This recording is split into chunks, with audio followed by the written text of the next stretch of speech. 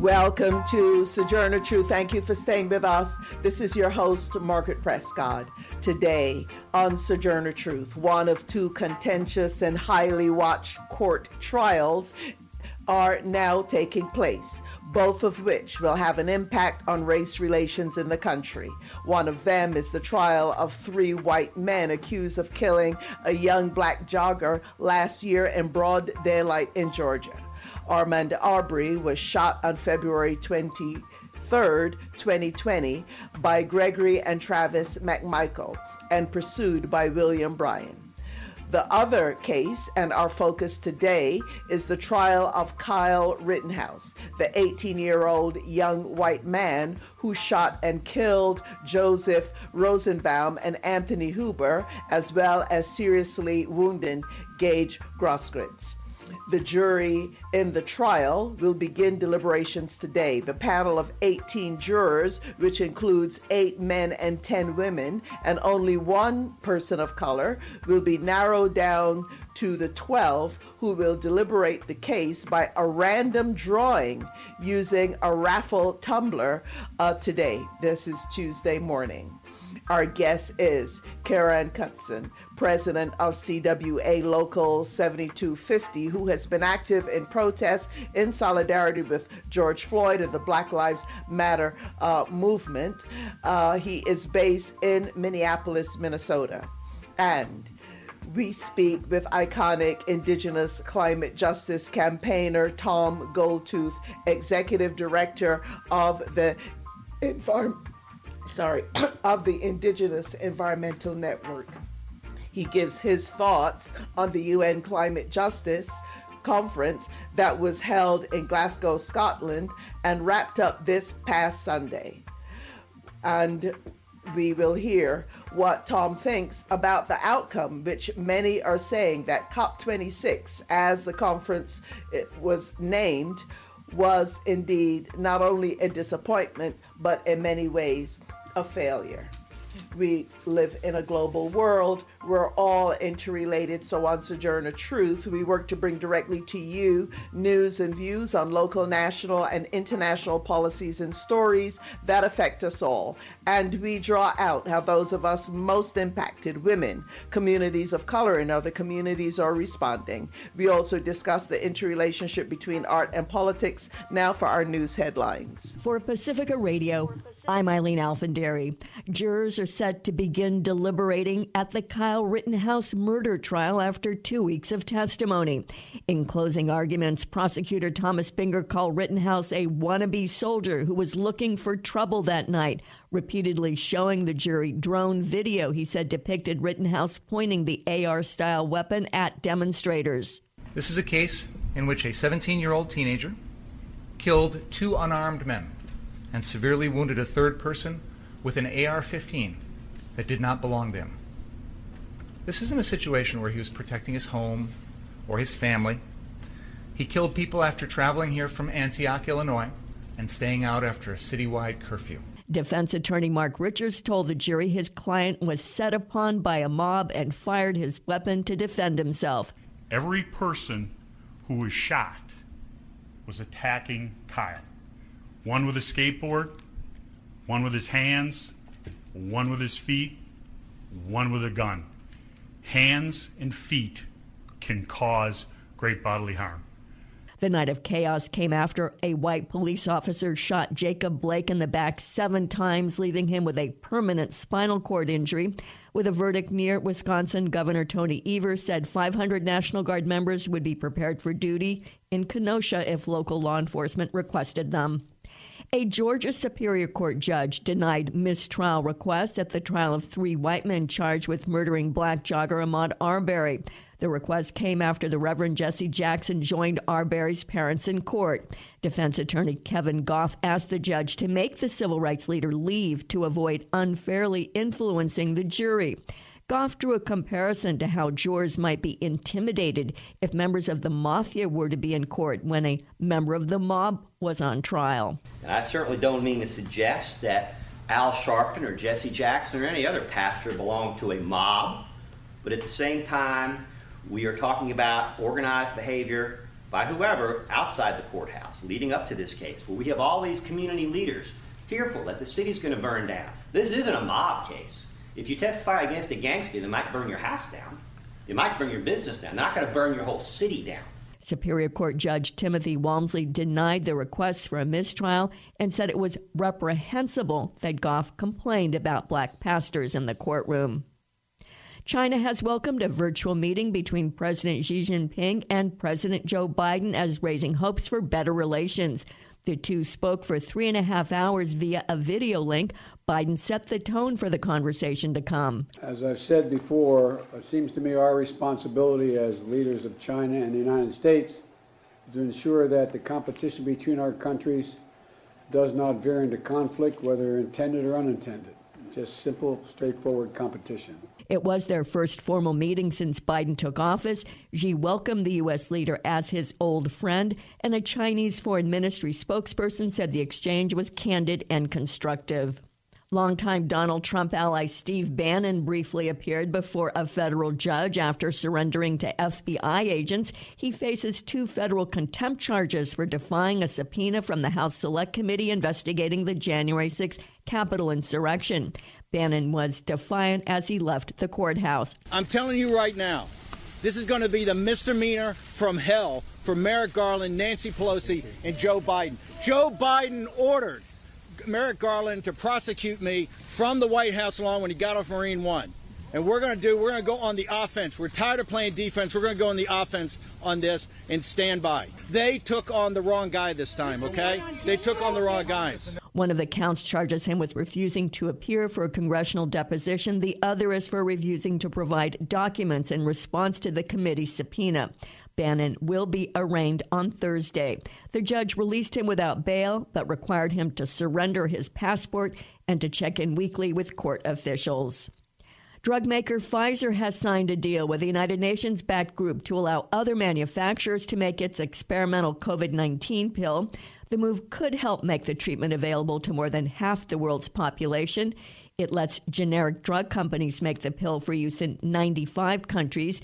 The deal excludes some large countries with manufacturing capacity. Doctors Without Borders said it was disheartened the Pfizer deal does not make the drug available to the entire world, noting the exclusion of China, Argentina, and Thailand. I'm Eileen Alfandary for Pacifica Radio. And this is Margaret Prescott, host of Sojourner Truth. We are now going to kick off our show by turning our attention to the climate conference that took place in Glasgow, Scotland. It wrapped up this past weekend, this past Saturday. A lot of disappointment with what came out of the conference. On Saturday, November 13th, the UN Climate Change Conference, known as COP26, came to a close. The conference, which took place in Glasgow, Scotland, has been described by many as a failure and a disappointment. And like many of the decisions that came out of the COP26 climate summit, the final agreement has been widely critiqued as being weak and ineffective. Waiting in the wings to speak with us is Tom Goldtooth. He'll be able to fill us in on everything we really need to know. Initially, negotiators at COP26 claimed they wanted a faster phase out of coal and fossil fuel subsidies. Afterwards, they pushed for ending what they described as unabated coal burning and inefficient subsidies. A third draft of the agreement suggested accelerating efforts toward their phase out. After being watered down, and by the time diplomats finalized a text they could agree to, the term was downgraded to phase down of the use of unabated coal. Great weakening there. Although world governments have agreed to a weak climate deal, which only gets some say slightly closer to holding temperatures to a rise of 2.5. Well, that remains to be seen. I don't think they're really close to 2.5 in terms of what they agreed to. The fossil fuel lobby dramatically succeeded in watering down the push to phase out coal power, pledging instead to phase down. Developing nations of the global south, meanwhile, which have been hardest hit by climate change, were left with next to nothing. Many say that any chance of having fast rising emissions by 2013, of halving those, cutting them in half, the stated goal of the talks, is now just about impossible. And frontline indigenous communities and environmental activists have reacted by calling for renewed actions against climate devastation. And meanwhile, U.S. President Joe Biden has attempted to sell himself as a progressive on the issue of climate change, in contrast to Donald Trump, who, after all, called climate change a hoax. However, many say that Biden's actions at COP26 have shown the limited scope in which the United States is willing to truly work on climate change, in particular, working with frontline communities in the United States as well as developing countries to meet international climate goals. Biden's climate envoy, John Kerry, is staying firm on U.S. positions around money for developing countries. They've been staunch in setting limits on how much cash the United States will give to help worse off countries adapt to climate change. These are countries, by the way, who are not the main emitters to cause climate change, but who are paying the heaviest price. Many have urged Biden to remove provisions promoting logging, forest biomass, and fossil fuels from the multi-trillion-dollar Infrastructure and Reconciliation Build Back Better bills. Although wealthy countries are overwhelmingly responsible for climate devastation, we know who pays the highest price. But global North countries are focused on mitigation, not on adaptation, and its funds to help those who are on the front lines to adapt to combat environmental devastation has become a major point of contention as countries of the global North, in particular the United States, are balking at paying up.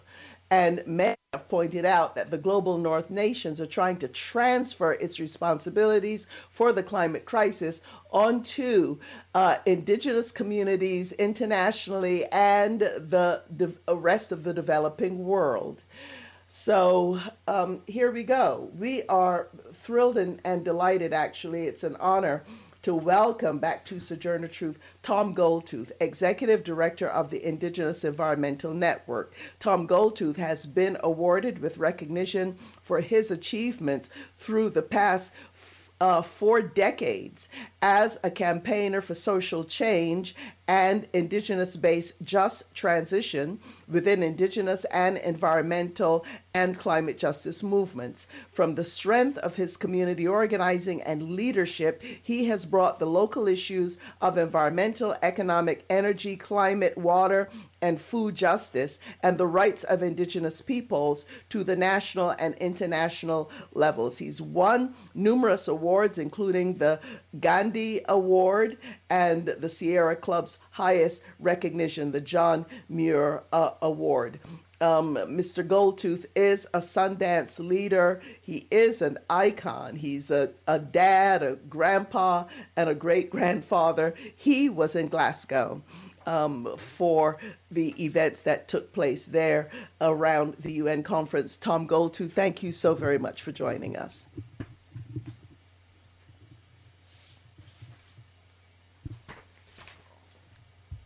I'm not hearing Tom Goldtooth. Is he on the line with us? Okay, I think you are going to... Yeah, can you hear me? Yeah, Tom, are you there? Yes, I can hear you now. Thank you. Okay. Thanks, Tom. I know how busy your schedule is, and we appreciate you joining us. And you'll be able to break it all down for us. Thank you. Thank you. I mean, I think thank you for your intro. That kind of really did a good breakdown. But I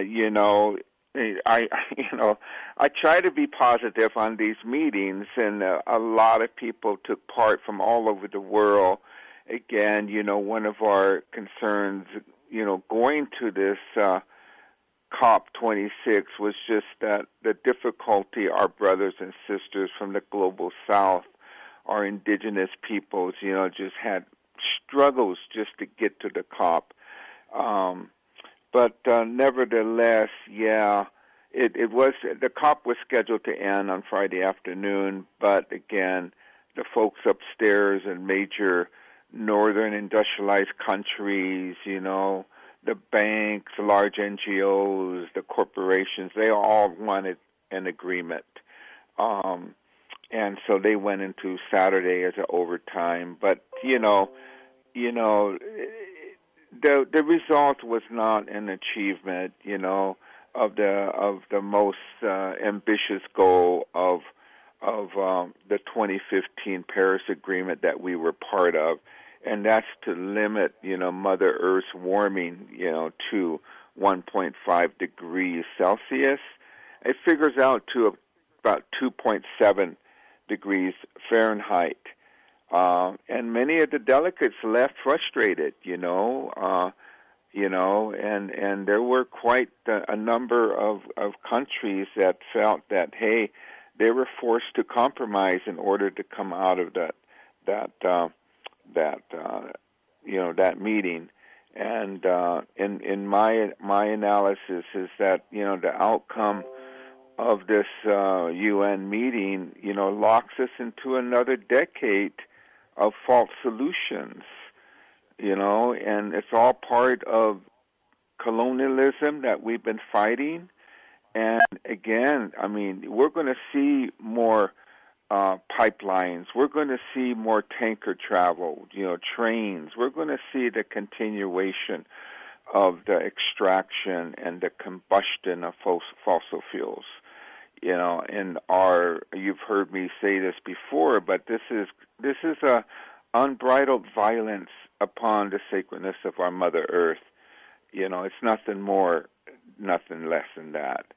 It's going to be the expansion of what we've been elevating and around false solutions of carbon markets, cap and trade, like what's implemented in California. Carbon offsets is part of that. Geoengineering, techno fixes, carbon capture and storage, and also large financing initiatives, investments that really will allow historical polluters to ramp up their domestic here in the U.S. and Canada, but global fossil fuel production, and which will only intensify the climate crisis. And so I am concerned. Our delegation, we brought 18 people, Native people from the U.S. and Alaska. Our sister organization, Indigenous Climate Action Canada, also brought about the same number. We brought some people with us from Brazil as well. And, the consequences here are going to be dire and will impact, our survival. I think it's that intense, especially our brothers and sisters of the Arctic. The ice is melting up there. We try to lift up, when we're there, a lot of the issues of concern, and there were a lot of community-based organizations from throughout the world, organizations like Friends of the Earth as well, USA Greenpeace, and many others that agreed with us that the government cannot allow the continuation of these false solutions as part of their mitigation and adaptation plan. But nevertheless, money talks in those hallways. We were very, strengthened by the voices of our indigenous peoples globally that called it out, and one of one of the chiefs in our delegation from the Hunaqui people from Acre, Brazil, said it like it was in a large event. He said there's lack of spirituality in these negotiations. And that's been, quite consistent. And our analysis is that as indigenous peoples, we have original instructions. We have traditional knowledge that are solutions. And we did talk about these. But we're dealing with industrialized society that's been removed from understanding their relationship and their duties and responsibilities to protect that sacredness of Mother Earth and Father Sky. And but there was a lot of progress, I believe, in the organizing being done by indigenous peoples with other organizations. There were over there were about 100,000 people in the streets of Glasgow on the Global Action Day, the march, and the People's Summit, which is an alternative civil society events that happened during these governmental meetings. And so I was very inspired by the growing concern throughout the world on these issues. And there's a lot of work that needs to be done, definitely, as we come home to the United States. There's a lot of work as we look at bipartisan legislation, the infrastructure legislation, and they're moving pretty fast. And carved into those are false solutions that aren't going to get the United States to fulfill its pledges on cutting back its emissions. It's full of false solutions. Carbon capture and storage and carbon pricing mechanisms that do not cut emissions at source. A lot of people think that it does. It doesn't. Not at the level that we need. So there's a lot of organizing work, state by state, community by community, to create that political will of the politicians to make real solutions and real reductions. So we got to look at these initiatives that's coming out of Congress and be really critical of them, and lift up real solutions that has been coming out of community. Right. Yes, and Tom Goldtooth, I mean, even as we speak, headlines are saying that an atmospheric river is flooding the Pacific Northwest, at least one person missing, schools closed, hundreds of people having to be rescued. So increasingly, everywhere we are feeling the impacts of climate change. But I want to focus a little bit on what you're calling false solutions. And what could be solutions? Because, for example, we know that on indigenous lands, the issue of mining, whether it's the Navajo Nation with the uranium mining, the Apache people who have been at Oak Flat are resisting as they could the fact of their most sacred land being given over to one of the largest copper mining places in the world. So we see that kind of destruction happening. But when it comes to some of the rare earth and some of the mining, the copper mining in particular, that's needed. Copper is needed for batteries, for solar, for electric cars. And I don't think a lot of people are thinking about how this could be done, or even about the devastation happening on indigenous lands to try to get this material that will help to so-called create the green economy. I wonder if you have some thoughts on this, Tom Goldtooth. Well, definitely. I think one of the things that I have spoke about is that in the United States there's an addiction to extraction. There's an addiction to energy and waste. We waste too much, and in a lot of these discussions in this country, I still do not hear enough from politicians willing to address the issue of we're using too much energy, and we really need to address that issue. We consume too much, and this concerns also, when we shift away, when we shift away from a fossil fuel economy, and that's something we are pushing as IEN.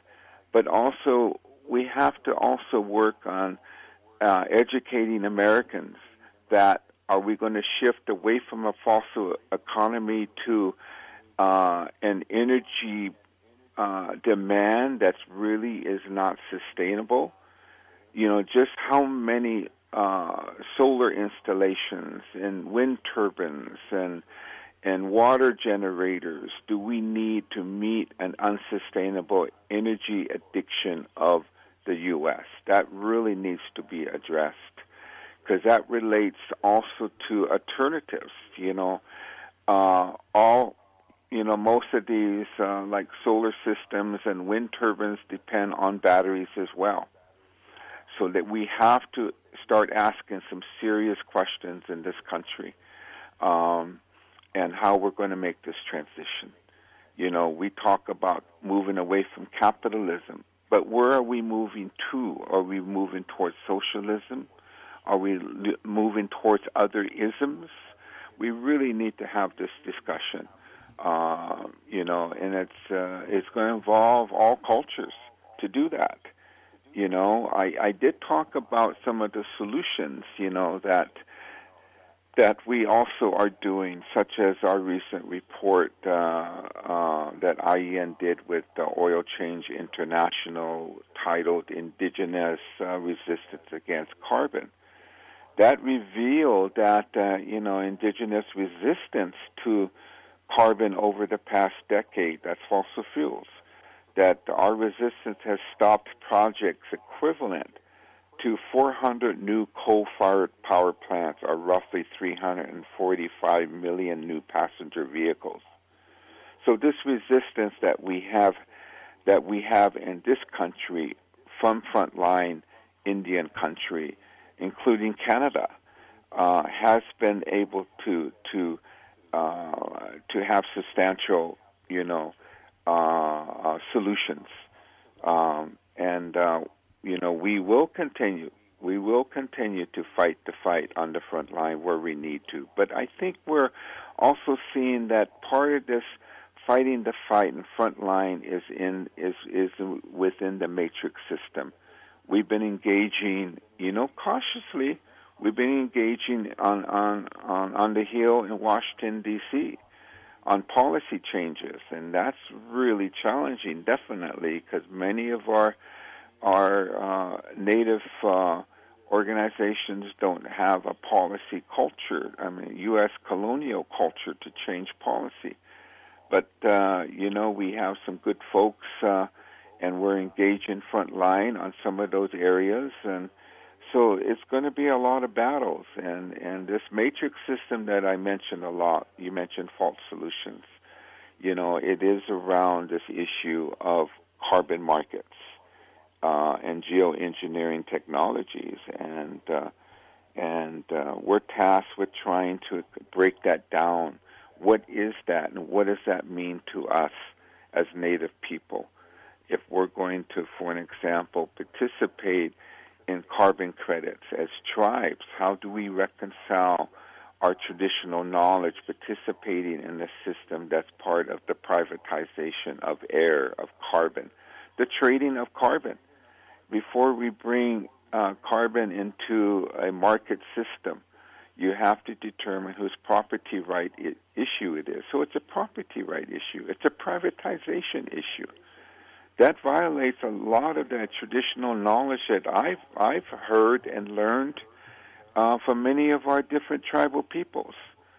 But we do have some tribes participating in it now. Carbon markets, carbon trading, and it's a serious issue for Indian country as well as the rest of the communities here in this country and the world. We got indigenous peoples that are losing land grabs from these market systems, where the bottom line is the polluters who are buying the carbon credits in the trees in the Amazon.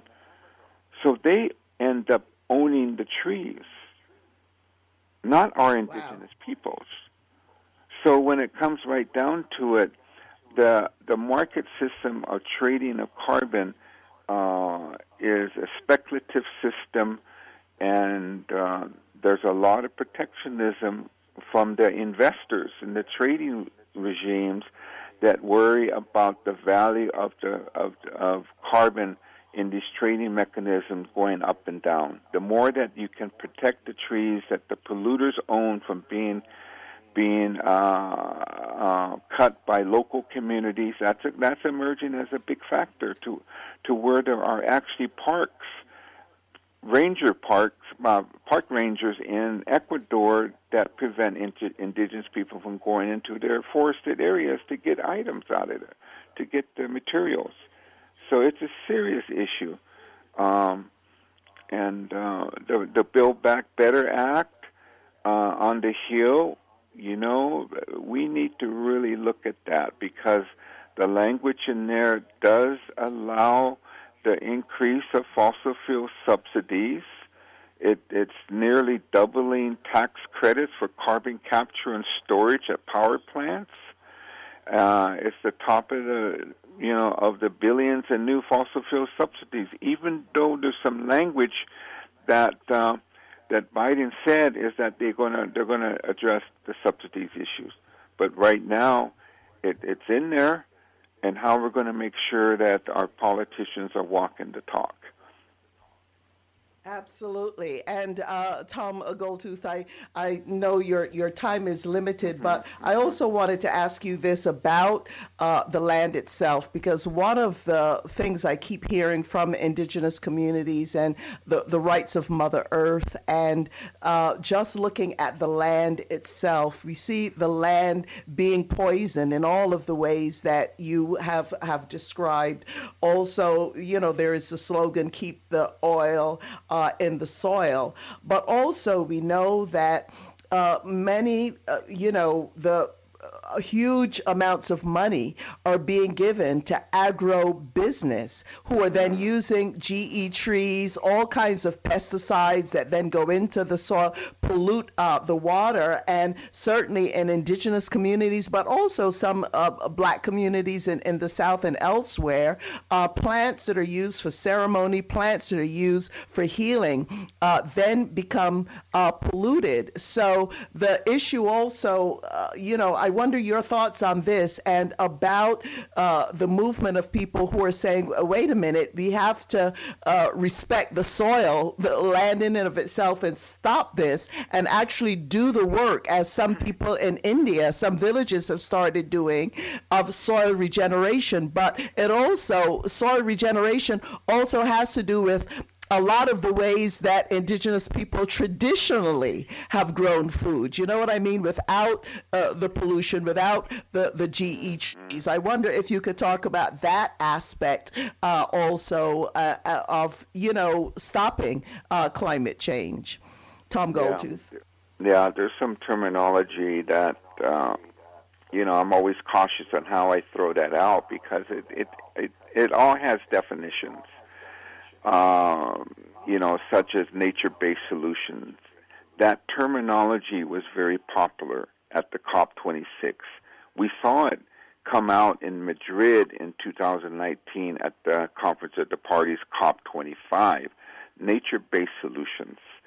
And we looked at it, and people say, what's about time? The governments and the corporations and the financiers, starting to learn that they have to protect nature, But we looked at it, it was just a rebranding of using carbon offsets and carbon market systems in biodiversity and soils and land and trees and atmosphere. And I spoke to this just last week about, planting the seeds of climate chaos is a big issue, confusion. And we know that Mother Earth breathes, her soils breathe, the exchange between the atmosphere and the carbon and plants and trees and grasslands and mangroves, there's an exchange that's happening. That's part of that sacredness of that cycle of life. Even the whole universe breathes. But right now, when we talk about now not only the inclusion of trees in a carbon offset market system, now the matrix is venturing into soils to sequester carbon in the soil. So they're approaching farmers and tricking them to use their farms so the U.S. government and big oil can pollute more while pretending to save the climate. So again, where does that money come from when a farmer is approached or a tree, people that own trees are saying, we'll give you money, and to protect your trees and not to turn your soils, to sequester the carbon in your soils. By the way, that also involves introducing some GMO climate-friendly seeds as well, because the polluter now buys the carbon in the soils with the idea that it's going to regenerate the soil, restore the soil. It's our indigenous farmers, who plant original native seeds that feed humanity. And we've been rejecting these GMO climate-friendly seeds. So it's a question of, this forced choice around money and the temptation of money that is a temptation of betraying the very essence of our being. And applying our traditional knowledge is very important, that says that so-called farming carbon, that's a goal of, also this, U.S. has an agriculture innovation mission for climate. It's called AIM4C, that it's carbon farming that's promoted by Monsanto. It's promoted by McDonald's. It's promoted by the petroleum industry that perverts the creative principles of Mother Earth. So growing carbon credits instead of food, so big oil can keep on fracking and drilling and making global warming worse, creates the climate chaos that our delegation saw at the COP25. And it's a spiral of compounding change. Oren Lyons told me one time to use compounding change in 2002 in Johannesburg, South Africa, and we use that word because this change that's happening is compounding in many different circles and levels in our life here on the planet. So, our voice is that, we reject, the polluters and their carbon cowboy brokers of carbon offsets, asking our farmers, native and non-native, to be a carbon sponge for corporate pollution instead of cutting emissions at source. Again, this carbon offset stuff does not cut emissions at source. It's a trading instrument. That's what it is. Right. Well, thank you. Thank you for that, Tom Goldtooth. We do carry we link with the website of the Indigenous Environmental Network on our website here at Sojourner Truth. And so we encourage people to go to the website. Just incredible work that Indigenous Environmental Network has done. And over the years, we've tried to do what we can to support your efforts. And Tom, just before you have to jump off, any quick final thoughts for us as we are looking to move forward? Tom Goldtooth. Well, again, we've been very consistent with trying to educate and wake up the world that they have to, the world has to reevaluate its relationship to the sacredness of Mother Earth. That's really important, especially coming out of this meeting. And that value system of humanity defines the legal instruments. If humanity doesn't understand those original instructions that we have, that defines how we walk on Mother Earth, and defines our duties and responsibilities and respect of Unchi McCall, the grandmother Earth, and our relationship, to the sky and the universe and to all life. If humanity doesn't have that, then, we're really in a situation to where I do have some fears about policies that are being developed to address climate change and address the over consumption of Mother Earth's life forms in this world too, the oceans, and again, the final frontier that I believe is existing that we need to have a wake-up call is this movement towards the financialization of nature itself.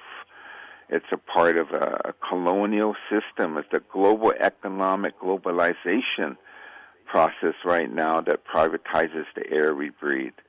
It uses the term net zero, zero emissions. They're based upon the assumption that fossil fuel emissions can be compensated for by carbon offset. So we're saying no to net zero. We need real reductions, real solutions, and keep fossil fuels in the ground. Tom Goldtooth, I'm sure that was the message. There's a famous photo of you meeting Prince Charles of England when you were there, and I'm pretty sure you had a similar message to him that you're sharing with us right now. So we appreciate you, we appreciate your work, and thank you for taking the time to join us and break this all down for us. Tom Goldtooth, thank you. Yeah, thank you. All righty. We're going to take a very short station break. We did run a little long with our first segment, well worth it, I think. And coming up, we will be going to the trial that's going on now of Kyle Rittenhouse, and we will be speaking with Karen Goodson, who is based in Minnesota. Stay with us. We'll be right back. Oh, Cinnamon, where you gonna run to? Cinnamon, where you gonna run to? Where you gonna run to? All on that day, will I run to the rock? Please hide me and run to the rock. Please hide me and run to the rock. Please hide me, Lord, all on that day. But the rock cried out, I can't hide you, the rock cried out. All righty, and that's the great late Nina Simone Sinnerman. This is Margaret Prescott, host of Sojourner Truth. Check out our website at SoTrueRadio.org, where you'll have a community calendar, videos, and much more. If you're a member of Facebook, you can like and friend us there. Our handle on Instagram and Twitter at SoTrueRadio. And we are heard nationwide and worldwide on SoundCloud. And today in the U.S., I'd like to give a shout out to our SoundCloud listeners in Willits, California. Quite a strong listenership there. And I also will have to say I want to give a shout out to our Sound listeners in 29 Palms, California, in the high desert, a growing audience happening there. And internationally, I'd like to give a shout out to our SoundCloud listeners in Australia, the government representatives at COP26, disgraceful by all accounts. So we appreciate our listeners in Australia. We're now going to turn our attention to this trial that is garnering a lot of interest and attention right now, of Kyle Rittenhouse, who traveled to Kenosha, Wisconsin, all the way from Antioch, Illinois, with a loaded rifle, which he was too young to carry. He claimed that he was in Kenosha where protests had broken out following a Wisconsin police officer shooting in the back and seriously wounding 29-year-old Jacob Blake, a black man, and his girlfriend and child were actually in the car when the police did this shooting. And of course, the police have not been held to account. No charges against them. People in Kenosha very upset about what had happened, Kyle Rittenhouse showed up fully armed and claimed that he was there. He was protecting a car dealership, protecting property from being vandalized. He also said he was there to provide medical aid. He gave no medical aid, but he did shoot 3 people, 2 of whom were killed.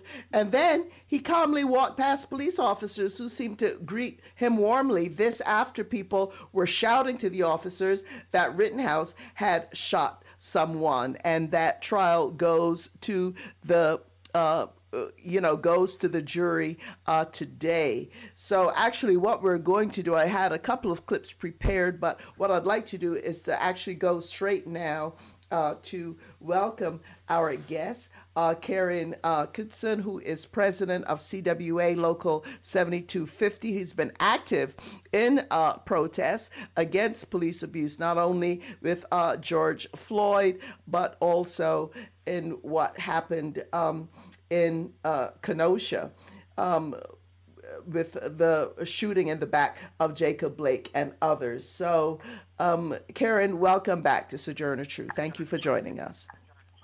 Thank you so much for having me. I appreciate your show a lot. Okay, now your assessment of what is happening with this trial. First of all, the Kyle Rittenhouse trial, the judge seems somewhat off the chain in kind of a weird direction, making racist comments, also saying that the victims who were killed couldn't be referred to as victims, but it was fine to refer to them as looters. And this weirdness now happening with just his instructions to the jury. He paused in the middle of it and didn't seem to be making much sense. Your thoughts on what's going on? Yeah, I think it's really important that we do put this in the context of everything that happened last year. I think you're right to remind everybody about what happened to Jacob Blake in Kenosha. That was right on the heels of what had happened to George Floyd in Minneapolis, in the city that I live in, just one state over from where Jacob Blake was shot in the back and paralyzed by police there. And what made these exceptional was that the response from the communities, who had finally just had enough. And there were, popular uprising in Minneapolis that involved tens of thousands of people. And in Kenosha, which is a smaller, formerly industrial city between Milwaukee and Chicago, where there's a, long history of, a strong working class, but also one that's divided by race, and where racism is a big player in society and in everyday culture. There was a response there as well. And just like in Minneapolis, that response included both black and white people who were outraged at the obviously racist police conduct and the near murderous shooting of Jacob Blake. And I think what Rittenhouse really represents was an attempt by the right wing to stifle and literally bury that spirit of standing up to this. And when the police couldn't do it in a way that maybe they would have liked to, then these white vigilantes became sort of the stick that was going to be used to try and remind people to stay in their place and not to stand up. And it just happened to be that Rittenhouse was the one that pulled the trigger, but there are a whole number of armed right-wing vigilantes in Kenosha. It could have been any of them. And so I think when we understand that context, then we can see the judge's actions as well, because what they really feared was not these white vigilantes, so-called protecting property over people, but they really feared the sort of the growing anger around the country at police murders and at racism, and wanted to nip that in the bud. And so I think the judge is looking out for the people that were trying to help, play that role. And almost all of his rulings have been aimed at trying to, shore up the defense's position. At least that's how it looks from where I sit. Yeah, and I mean, looking at the coverage from the mainstream media, including the New York Times on down, there seems to be, an effort to kind of paint Kyle Rittenhouse is just this sympathetic figure, just this kid appealing, to white suburbia that this could be your son, and him breaking down and weeping and, just quite a lot of sympathy for him. And certainly not much, if any, being shown at all for those who were killed, not to mention Jacob Blake, who has yet to see any justice. And I understand his father is outside the courthouse on a regular basis.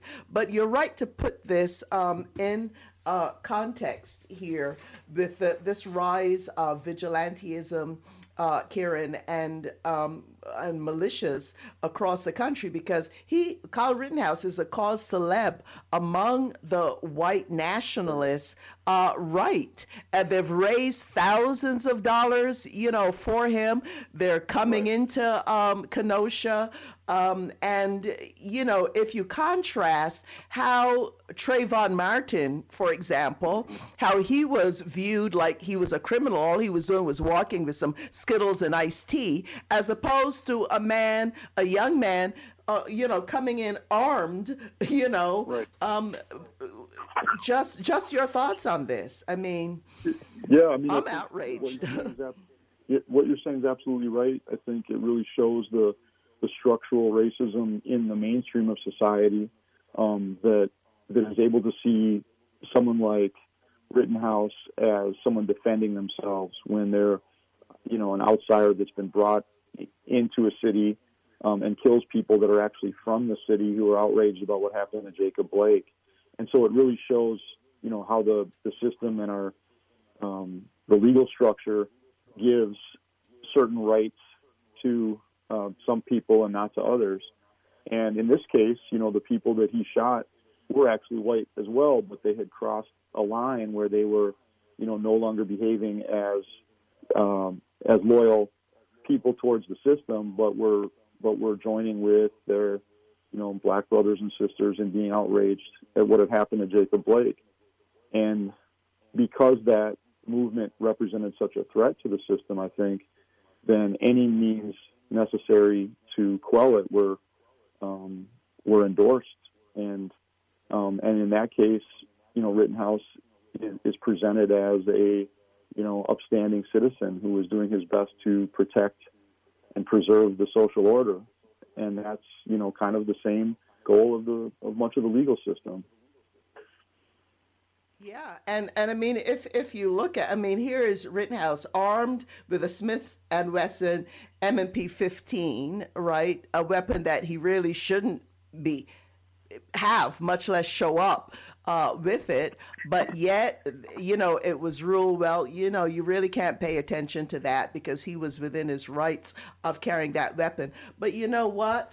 Imagine, Karen, which a lot of us who are of African descent think. Imagine if it was Rittenhouse was a young black man who came to that protest armed with a weapon like that, shot and killed 2 white people and wounded another, and then being greeted warmly by the police. Could you imagine even such a scenario? So, and then the outrage that came up after George Floyd, after Jacob Blake. Now the script is being flipped, and everybody's going on about critical race theory and all these white housewives who are really worried about their little white children whose ears really can't, be told the truth of what's going on in this country when it comes to race. So, just your thoughts on that. What if Kyle were black? Would he be viewed in the media the way he is right now?